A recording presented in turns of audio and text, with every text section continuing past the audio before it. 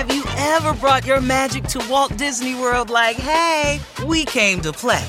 Did you tip your tiara to a Creole princess or get goofy officially? Step up like a boss and save the day? Or see what life's like under the tree of life? Did you? If you could. Would you? When we come through, it's true magic. 'Cause we came to play. Bring the magic at Walt Disney World Resort. No Stupid Questions is sponsored by Ulta Beauty. This AAPI Heritage Month, Ulta Beauty is celebrating the joy of belonging to a community composed of intricate connections, belonging to the heritage and birthright that is beauty. Ulta Beauty spotlights the AAPI community, passing the mic to brand founders and creators to tell their stories centered on heritage, joy, and beauty. Shop AAPI-owned and founded brands at Ulta Beauty stores and Ulta.com. That looks like someone who needs a hug. I'm Angela Duckworth. I'm Mike Mon. And you're listening to No Stupid Questions. Today on the show, how do you practice self-compassion? I tend to feel alone in my failure. I tend to obsess and fixate on everything that's wrong.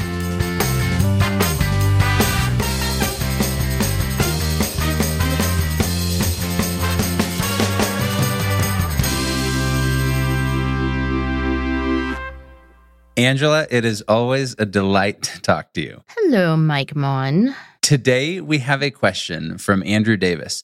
Andrew and his partner just had their third child under 5. Whoa. They said they have virtually no time to step back and take a break. So his question, he said, I was talking to a family member, and he suggested practicing self-compassion, which suggests things like talking to yourself and saying things like, I know this is hard right now, and it's only natural you're feeling so stressed. I'm here for you. Andrew continued, this struck me as a ridiculous thing to do, to tell yourself that you're there for yourself. So he asked, do you think this is a worthy practice? And more generally, how do you feel that self-compassion can help while in a hard situation? Oh my gosh, I love this question in a million ways.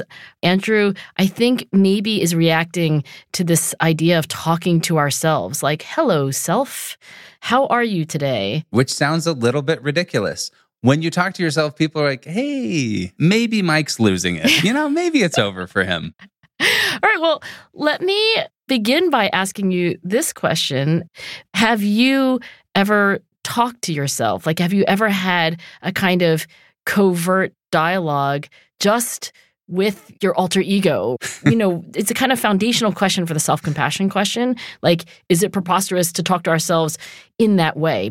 And I'm going to answer that question myself, which is to say, I do. I do have not only an inner monologue, but an inner dialogue, like the Angela who doesn't really want to do this and the Angela who does. What about you? Okay, so first of all, I never thought I would tell this story out loud, so I can't believe I'm about to tell it. Oh my gosh, I can't wait to hear. But yes, I don't think I make a practice of this at all. But the other day, I actually did this. So I'm sure you're familiar with Maya Angelou. She was an amazing poet, author. She wrote I Know Where the Caged Bird Sings, and is just one of my major heroes in life. Samesies. Anyway, so she has this conversation years ago with Bill Moyers. And what I think is so fascinating, she said, you're only free when you realize you belong no place. You belong every place, no place at all. The price is high. The reward is great. More and more, I belong to myself. I'm very proud of that. I'm very concerned about how I look at Maya. I like Maya very much. And so I've thought about this quote that I belong to myself. And I recently moved into this new neighborhood, don't know a ton of people. The neighborhood is very inclusive and loves to create opportunities for people to get together. And so on Sunday afternoons, they do these walk and talks, they call it. And I don't want to go because I feel dumb and don't know anyone. It's so awkward to walk in by, Right. So I literally thought about Maya Angelou and I said out loud to myself, I feel so dumb admitting this. I said out loud to myself, I belong. And then I walked in and met all these people. But it was this moment of like centering myself to just say, okay, I belong. I can do this. And you were talking to yourself. You're like, I belong, I belong, I belong. Okay, I'm going to do this, right? Okay, to be clear, though, I only said it once. The way you said it makes me sound so desperate. See, you're so squeamish. As a psychologist, I'm like, go you. Well I know, done. but this is where Andrew's question, legitimately, he said it sounded ridiculous. And I agree with him. And I think even in my telling this story, while it worked, it sounds ridiculous. Okay, I am here, Mike, to reform you and Andrew both. I'm really hoping in this conversation to make you think that talking to yourself is a good thing and not a bad thing. And also I want to give you some tips on how to do it in a way that is optimally self-compassionate. Before we get into it, I do think we should acknowledge that maybe when you talk to yourself, don't do it in public all the time, right? I haven't even made my case, and you're like, all right, but one thing is clear. It's not good to talk to yourself in public places. You are so uncomfortable with talking to yourself. I'm deeply uncomfortable talking to myself in public, and I feel dumb having told that story. I just want to tell you, one of my favorite memes is a photo of something you would buy at like TJ Maxx or whatever that just says, I am enough, but it says it like 10 times. And then the meme says, for only $10.99, you can let every visitor in your house know that you are struggling. I got to tell my mother-in-law that because TJ Maxx is her favorite retail establishment. And she has probably seen that plaque, but maybe not seen the meme. But you know what I'm saying? Right. That's why I feel a little dumb telling you the story, because it's like the meme is right. Okay, well, look, I love when Maya Angelou says, I like Maya very much. I mean, it's just so interesting because she is stating something about herself as if she were another person. I want to say that we have this inner dialogue in part because when we talk about having two minds about something, should I go to the walk and talk or should I not go? I don't know. I don't know what to do. It's almost like underneath one skin, there are two mics, if not three, if not five. And it's not just psychologists who have observed this about people. It's also like every philosophy and every religious tradition. And when I start to describe this to be able to actually talking to my husband, Jason, about it, he was like, oh, like multiple personality disorder. And I was like, okay, when people have a clinical disorder, which is actually now called dissociative identity disorder, they actually legit have total alter egos Right. that are completely totally separate. And one alter ego doesn't even know about the others. That is not what I'm talking about. When I say that you have multiple selves, Mike, and that I do, and that Jason does, and that Andrew does, and his partner does, and all three of their children are going to grow up to have multiple egos, what I mean is that we have different identities. And, you know, the father of cognitive therapy, which you could argue is basically modern psychotherapy, Tim Beck, he called them personality modes. We have Angry Angela mode. We have Angela, the patient professor mode. We have Angela who's extroverted and confident. And we have Angela who's deeply insecure. And the reason why Tim thought we needed to have these different personality modes is because when we move through our day and our week from one situation into another, it's adaptive and appropriate for different aspects of ourself to rise to the occasion. You know, it's not really helpful to come home and be Professor Angela with my kids. Like, they don't need Professor Angela, who's authoritative and answering questions. They need Mommy Angela.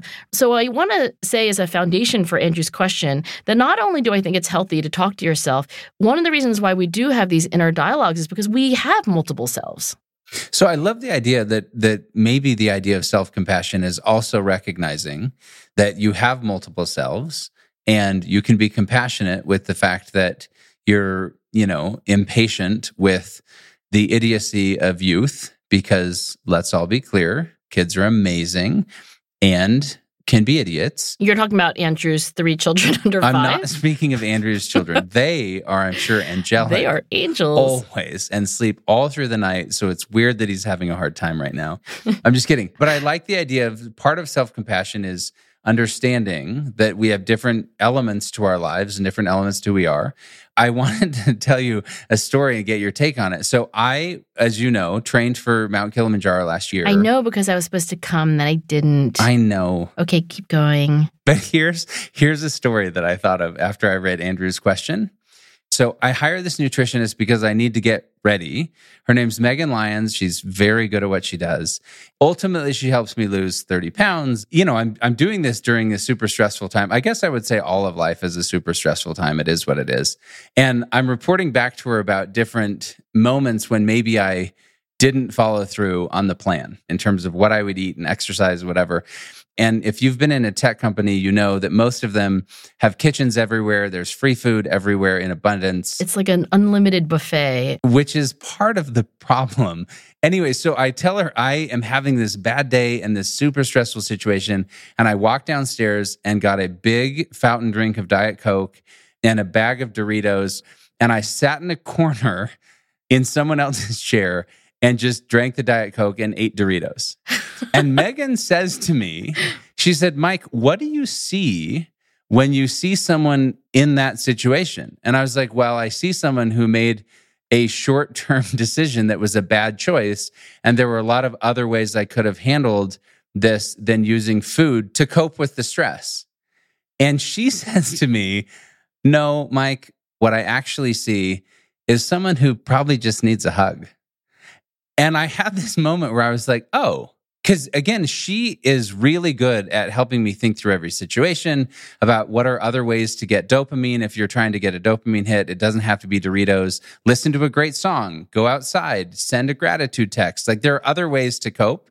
But in that moment, she wasn't thinking, you could have gone for a walk. You could have breathed deeply for 10 seconds. She just thought, that looks like someone who needs a hug. And I thought it was such a compassionate way for her to respond, but also introduced the idea that maybe if I exercised more self-compassion, I would also exercise better responses to stress or negative incidents, because it allows you to step back and say, hey, this is really hard. I think that I should administer to you right now the short form of the self-compassion scale. Do you want to take it? Well, do I want to or am I willing? I'm willing. I'm absolutely willing. You're willing. You're scared. I mean, look, I've already admitted so far that I said to myself, I belong. No, you've been so vulnerable. We'll go through these items, and hopefully Andrew's listening, and he might also ask himself these questions. So I'm not going to read you all 12. It's the short self-compassion scale. There's an even longer one. And I want to point out that one of the co-authors of the scale is really the founder of the research on self-compassion, and her name is Kristen Neff. Anyway, Kristen and colleagues wrote these items, including, when I fail at something important to me, I become consumed by feelings of inadequacy. I try to be understanding and patient towards those aspects of my personality I don't like. When something painful happens, I try to take a balanced view of the situation. When I'm feeling down, I tend to feel like most other people are probably happier than I am. And finally, not finally for the scale, but finally for one I'm going to read to you, I'm disapproving and judgmental about my own flaws and inadequacies. Okay, so Mike, I have sampled from the short self-compassion scale. Where do you think you fall on the continuum from like, oh, I'm super self-compassionate to I'm lacking in self-compassion entirely?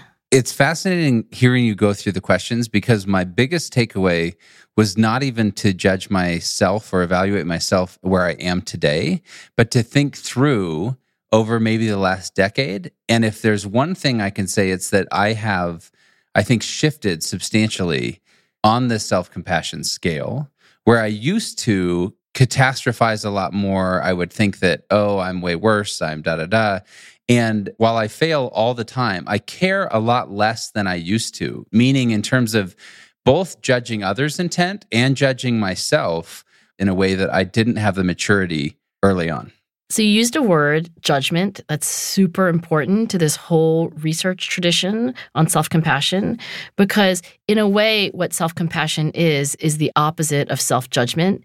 And the origin story of Kristen Neff's research is actually her own personal crisis. So she was going through a divorce, and this is back in the 90s. She says, it was very messy, and I felt a lot of shame about some bad decisions I had made. And then she goes on to say that she went to a local Buddhist center and signed up for meditation classes.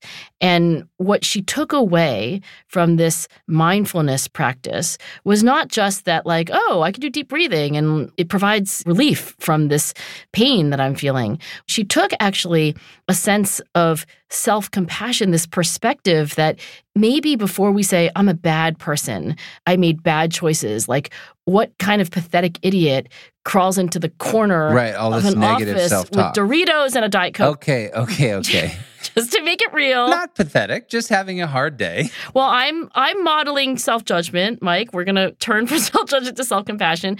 But she basically had this like epiphany that like you don't have to judge yourself all the time and you don't have to be in denial either. I mean, that's the wonderful thing. Like the opposite of self-judgment isn't denial. The opposite of self-judgment is self-compassion. And she just said like, wow, this idea that you don't have to judge yourself, that you can be kind to yourself after observing that you make a poor choice. She says like, quote, it just made an immediate difference. I immediately resonate with that because like I was saying before, when Megan said to me, that looks like someone who needs a hug, my thought process was, wow, that's a compassion level I didn't have for myself. And you knew that was a better response, right? I immediately knew it was a better response. And I knew that what Megan was channeling was that I was actually going to make better decisions if I had positive self-talk and more compassionate self-talk than if I had said, you're an idiot, here are the 3 things you should have done instead. Yeah, because then you just go get more Doritos. Or Cheetos at that point, maybe some Twix bars.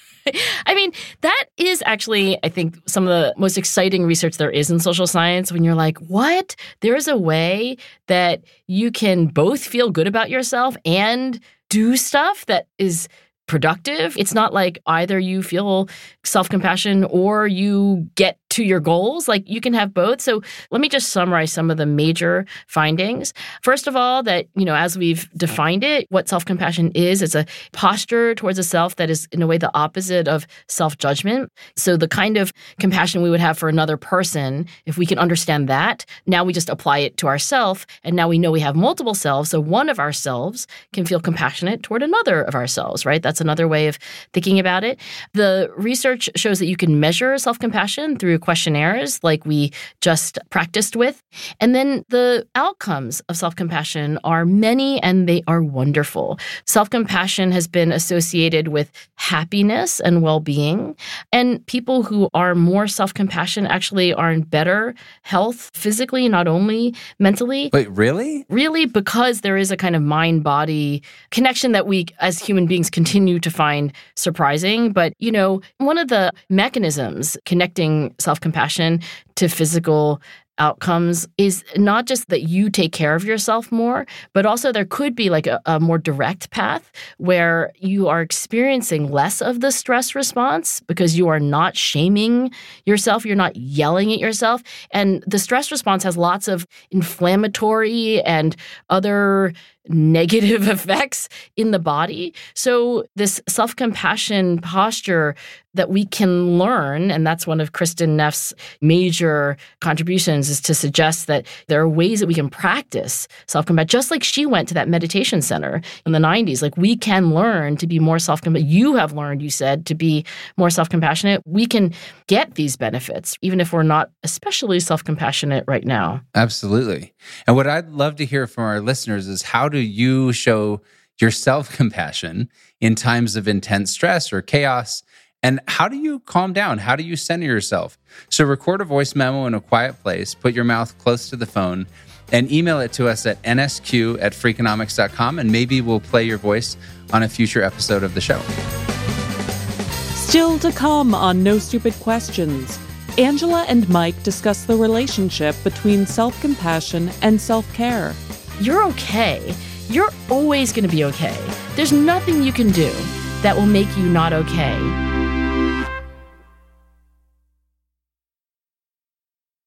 Experimentation is how generation-defining companies win. But you need a reliable, rigorous system to run experiments effectively. Welcome to EPO, a next-generation A/B testing platform that helps modern growth teams maximize ROI and understand the impact of new features. Visit getepo.com/freak To learn how EPO can help you increase experimentation velocity while unlocking rigorous, deep analysis in a way that no other commercial tool does. That's GETEPPO.com/freak. Have you ever brought your magic to Walt Disney World like, hey, we came to play? Did you tip your tiara to a Creole princess or get goofy officially? When we come through, it's true magic, because we came to play at Walt Disney World Resort. At the UPS Store, we know things can get busy this upcoming holiday. You can count on us to be open and ready to help with any packing and shipping or anything else you might need. Is there anything you can't do? Actually, I don't have a good singing voice. The UPS... Nope. But our certified packing experts can pack and ship just about anything. At least that's good. The UPS Store. Be unstoppable. Most locations are independently owned. Product services, pricing, and hours of operation may vary. See Center for details. Come in today to get your holiday goodies there on time. Now, back to Mike and Angela's conversation about self-compassion.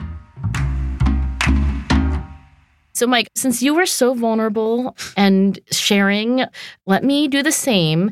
This year, even though I have read many of Kristin Neff's scholarly articles and was pretty well-versed in the science of self-compassion, I didn't do such a great job of it because, as you know, I've been working on a book and I really struggled because I think during different points in this year we saw each other in person and I was effectively crying, right? On your shoulder. It's like a little bit falling apart. You will always have a shoulder to cry on here. I wish I had as much compassion for myself as you had for me, Mike, in these conversations where I would relay to you like the latest installment of this terrible sabbatical year I've been having. And I have to tell you that when I look at my journal entries at different points this year, honestly, I was so self-judgmental and so unable to find self-compassion. When I look at these items that Kristin Neff uses to measure self-compassion, like when I fail at something important, I become consumed by feelings of inadequacy. I'm like, yeah, check. When I fail at something that's important to me, I tend to feel alone in my failure. I tend to obsess and fixate on everything that's wrong. I'm disapproving and judgmental. It's like check, check, check, check, check. So I think to me, what this conversation is reminding me of is that even when we kind of know in this cold intellectual way that we have multiple selves and that we can talk to ourselves, and sometimes we forget that we are showing up in a situation where we need a hug. It's a great reminder to me to even write it down somewhere. Like maybe I need to go to TJ Maxx. I am enough. I am enough. I'm going to put that up on my wall in an unironic way. Is that possible? I say that compassionately, but I don't know. Okay, let me ask you this question because I think it's interesting. There is this gentleman, Charlie Gilkey. He's an executive coach and business growth consultant. He wrote an article called "The Foundation of True Self-Care is Self-Compassion." And he says that self-compassion is regarding yourself compassionately. Self-care is treating yourself compassionately. So one is like an attitude and the other is like a behavior. Right. And one thing that I have admired for a long time. So I've worked with Ryan Smith for over a decade, co-founder of Qualtrics, owner of the Utah Jazz, and a lot of other sports and entertainment properties. He's grown this little tech business that he started in his dad's basement into a $12 billion company and done all these other things. Most founders can't scale with their businesses long-term, meaning that like you grow it to 100 million in revenue, but you can't take it to 500, or you're not the person to take it to $1 billion in revenue. Ryan's been able to scale with his business the entire time. And one of the things that I've observed about him is that he's very good at self-care, meaning that he doesn't burn out. What does he do? I want to know what he does. When he knows he needs a break, he'll take a break. Now, I know some people listening to that are like, okay, cool, if you're the boss. What does that mean? Does he like take a nap? No. So, for example, one time we flew into San Francisco. We are running from meeting to meeting, and they're all important. And he just says, look, I'm going to go take 30 minutes and go for a run. Or when we just hosted the NBA All-Star Game in Utah recently, we all worked an insane amount of hours in the weeks and months leading up to it. And after that, it was like, hey, we all need to take a few days to reset and reprogram ourselves. But he's always mindful of, if I'm not at my peak productivity here, I need to take a break to do something different. I think that's a little bit harder if you're Andrew and you've got 3 kids under 5. That's where I was looking at what do people do for self-care? And all these people are like, I go to a retreat. Spa. I do a spa. And it's like, okay, awesome if you have that opportunity. But then I found on just healthline.com a list of different things that one can do for self-care.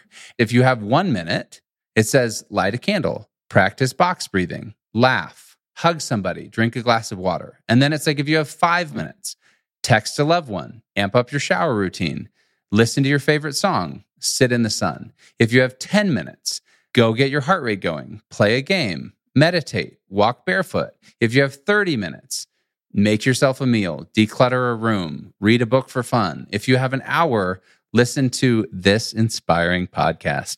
Just kidding. Do an online yoga class, pamper yourself, spend time with a friend. There are kind of these micro things you can do if you just have 1 minute. My sister, when she was raising her 4 kids, they were all young and at home, she talked about how sometimes, you can't go to the bathroom, you can't take a shower without the kids like crawling everywhere. Totally frazzled. She hid chocolate in her closet and would just shut the door to her closet and eat a piece of chocolate and take a minute, recenter herself, and then say, okay, now I can go handle this again. And she knew she needed it.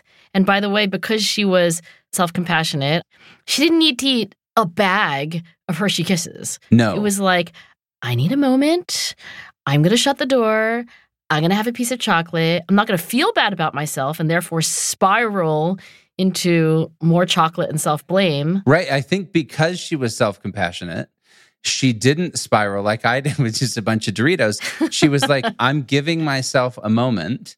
And chocolate is a thing that I love. But no, the unhealthy mechanism is what Megan was identifying in me, which is, okay, you're spiraling probably because you're not treating yourself with compassion. Right. And thus you're choosing unhealthy mechanisms to deal with your stress.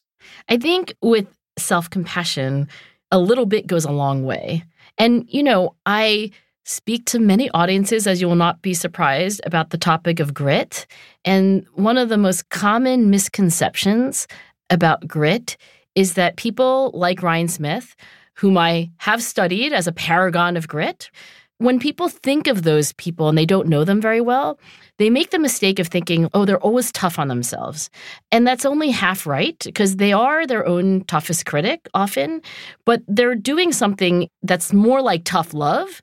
So I think there's a kind of like, can I do it faster? Can I do this smarter? Like, how else can I do this better than I did before? But they're doing it in a loving, compassionate way. So here's my prescriptive advice and what I think I've learned from thinking about things through a grit lens. When you look at parenting or leadership and you ask this question, like, which is better, to be supportive or demanding? Like, where on the continuum should I be? What the research suggests is that there is a way in which you can be both supportive and demanding. The old both and, huh? You know me, I'm so predictable. But the research, especially in parenting, I think is really solid. And there's also analogous research in leadership that the best bosses and the best teachers and the best coaches and honestly the best parents are actually very demanding. I mean, that's actually what I have benefited the most from of having mentors like Marty Seligman. Like, it's just never good enough, right? But there is this other axis. Let's call it the vertical axis if we were just on the horizontal one. Okay, that is the continuum from not at all supportive to totally 100% supportive. So the quadrant that you want to be in as a mentor, as a parent, as a coach, and even when you're compassionately coaching yourself, is to be in the top right quadrant, which is to say, I am in the role of someone who's saying it's not good enough and I 100% support you, I care about you, and you're okay. And I know it sounds like I'm contradicting myself because in one sense, it's saying you're not okay, and in another sense, it's saying you're 100% okay. But I think the nuance is that when you are a supportive and demanding mentor, what you're demanding is a behavior. What you're demanding is an action, and you can say that the action that you just took was not good enough, but the supportive part is what I think of you as a whole, as a person. And one might paraphrase that no one cares how much you demand, until they know how much you care. And then you can demand other things. Yes. You say with Marty Seligman, nothing's ever good enough, but you know it's because he cares about you and has compassion for you at times when maybe you're struggling or going through a rut, that you take that as motivation rather than as this soul-crushing moment. 100%. As demanding as he ever was, I always knew with this kind of like rock-solid certainty that he had my back and that he had this, the psychological term is unconditional positive regard. That's like a dream that you want to have from anyone who loves you in your life. Unconditional positive regard. That's a great phrase. If you could get 3 words tattooed, like, I don't know, those are pretty good, like unconditional positive regard. You know, there were these humanist psychologists. They were all therapists. And this goes way back. You know, this is before Kristin Neff started studying self-compassion. But I really like this aspect of what the humanist psychologists said, which is that they thought that what all people really need, right, not just people who walk into a therapist's office, is to feel this unconditional positive regard. It's also part of a lot of religious traditions. For example, in Christianity, the idea of grace, that there could be this kind of unconditional positive regard from God. But more generally and secularly, I think they're exactly right that we have a need to feel like we're okay. And when our boss or our other self says, you know what? You need a hug. I love you. You're okay. You're always going to be okay. There's nothing you can do that will make you not okay. After you thoroughly receive that message, you're ready for, so let's talk about what we're going to have for a snack the next time we're stressed. Like, you're open to that. Right. And it's not the old, I'll edit here, the crap sandwich. Like, you're great. Fix this. We love you, right? It's not that, which doesn't work anyway. It's the idea of if I feel in general this sense of love, care, compassion, then we can have these conversations versus the crap sandwich type of feedback, which is crap. You know, when people talk about the crap sandwich feedback, I know there is a deeply critical view of that. Like, you don't seem to be a big fan of it. I know our friend Adam Grant, who's also a professor at Wharton, has written about how he hates the idea. Our dear friend Kim Scott, who wrote Radical Candor, also hates the idea. But let me just stand up for the crap sandwich, which is to say that I agree, a kind of formulaic, predictable, like I'm just going to like sugarcoat the bitter pill of my negative feedback for you in this way that is totally insincere. Like, that's not good. But I don't think there's anything wrong with making sure that somebody is in the right ego state to receive what is always stinging criticism. I mean, you could tell me anything I did wrong, the smallest thing, and I would be defensive and feel wounded. And so I think putting people in a space where I affirm how much I appreciate about them, and then say some things that I know are going to be hard, and then make sure that I end by reminding them that I still think they're great people. Like, that is my Pollyanna version of the crap sandwich. And I do try to do that, you know, and I don't think it's always as bad as it sounds. I think that's fair. So, Angela, I want to end by telling you an example of a time I tried self-care and it went totally awry. Okay, I'm listening on bated breath. One thing that I've tried to do over the years for self-care is also establish certain rituals where it's like, okay, we're going to get away with a group of people. And our ritual is that in the midst of our busy lives, we're going to carve out X weekend every year to go on this trip or something to connect with each other and with ourselves. And so for years, I've been going on this horseback riding camping trip with these 3 brothers, Adam, Wes, and Will Marriott. We call it our brothers camping trip, though obviously I am not. Wait, they're all brothers with each other? They're all brothers, and I am not. They are not your brothers? Correct. But we call it our brothers camping trip. Okay. And they have other brothers who don't come. It's just the 4 of us. Wow, that's so many brothers. Yeah, well, they have 11 children in the family. Oh. Anyway, so we've been going on this horseback riding camping trip. We ride deep into the mountains, camp by a lake, enjoy time together. There's no cell service whatsoever. It turns out that after years of this tradition, somewhere along the road, I developed a deathly allergy to horses, which we didn't know.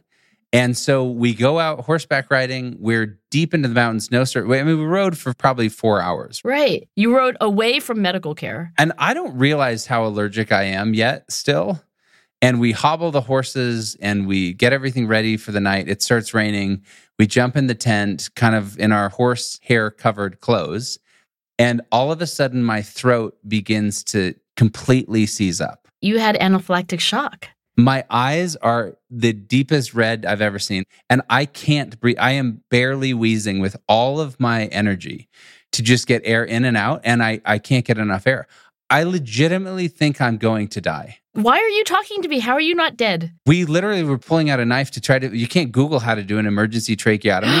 Tracheotomy with a pen. I think I'm going to die. And I keep reciting to myself that poem, I will not go gentle into this good night. And my point is, I made a really dumb mistake. So to get over that terrible, horrific event 3 years ago, I text the Marriott brothers again and say, hey guys, let's do this again. But let's take a lot of precautions. We just went on this horseback riding camping trip, and I had gloves. I didn't touch the horses. They saddled everything, And I didn't almost die this time. Okay. But it was horrific and so uncomfortable. What, the second time? Like the time with the gloves and everything? Yes, the time I just did. Why did I go back after that? I don't know. Yeah, why did you go like swimming or something? Well, we went swimming in the lake to wash off all the horsehair. But just non-horse related swimming. This is my point. My point for dear Andrew and for all of us is that sometimes some examples of self-care should be retired. And everyone needs to find out what works for themselves. And as we were riding back into civilization, Will, who's the one who owns all the horses, looked at me and he said, I hope you enjoy your last ride. Because we all knew this was the end. And I think the point is this: self-compassion takes many different shapes and forms. And at different points in your life, it means very different things. And so maybe while you've got 3 kids under 5, you're going off of that 1-minute list where all you have an opportunity to do is say, I'm going to take a deep breath. I'm going to laugh. I'm going to hug someone, or I'm going to drink a glass of water. And later in your life, you can do all these other things. Whatever works for you. Have compassion in those moments where you go grab a 64-ounce Diet Coke and Doritos and realize that you're going to be okay. Mike, I think that is excellent advice. And if there is an asterisk on this advice, be like, if you are allergic in an extreme way to any of the things on the self-compassion list, just make a line right through it and move on to the next item. And instead, go to a tattoo parlor and tattoo unconditional positive regard on your back. This episode was produced by me, Rebecca Lee Douglas. And now, here's a fact check of today's conversation. Angela says that individuals with dissociative identity disorder have separate alter egos that are unaware of each other. However, contrary to Angela's statement, it is possible for alters to recognize one another and even communicate with each other in a state that the American Psychological Association refers to as co-consciousness. Later, Mike shares that in an attempt to skirt death during his nightmare horseback riding trip, he recited the poem, I Will Not Go Gentle Into This Good Night, the 1951 villanelle by Welsh poet Dylan Thomas, is actually called Do Not Go Gentle Into That Good Night. Mike makes it sound as if it's a first-person struggle with one's own demise, but the speaker in the poem is addressing his father. That's it for the fact check. Before we wrap today's show, let's hear some thoughts about last week's episode on ultimatums. Hi, No Stupid Questions. Your recent episode brought to mind a compassionate ultimatum I received from a friend that changed my life. I had come to Zambia to do some short-term volunteer work. I ended up working at a local commercial firm instead.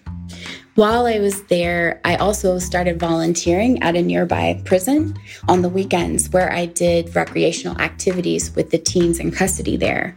And so I was venting to my friend about how frustrating it was that I saw all these big needs that these kids had, yet all my working hours were being spent at this law firm. So my friend said to me, Either you're going to help these kids or you aren't. I challenge you on Monday, this was a Friday, to go hand in your resignation and start figuring out how you're going to help.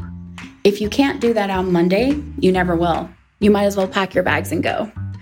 I was stunned. But after a weekend of soul searching, I actually went that Monday and handed in my resignation. That conversation happened 8 years ago this month. And since that time, Up Zambia, my organization, has helped more than 3,000 children with free legal help. To this day, it's still a little bit scary to talk to that friend because I never know what new ultimatum will come my way. But I am so, so grateful to have a friend who challenged me like she did. That was listener Sarah Larios. Thanks to her and to everyone who shared their experiences with us. And remember, we'd love to hear your stories about how you practice self-compassion. Send a voice memo to nsq@freakonomics.com, and you might hear your voice on the show. Coming up next week on No Stupid Questions, are you genetically destined to be overweight? Those questions revealed to me that people don't actually understand how genes work. That's next week on No Stupid Questions.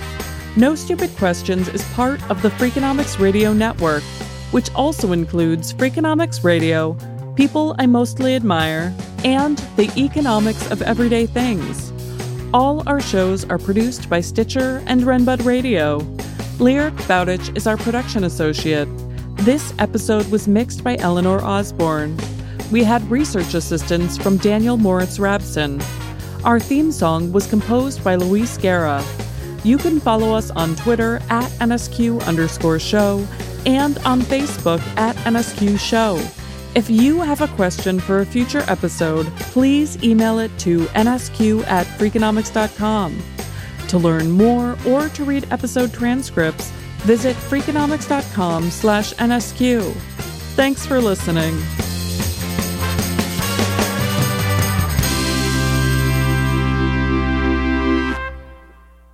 I'm not kidding, though. I've been taking my inhaler. It's a week later, and I still can't breathe.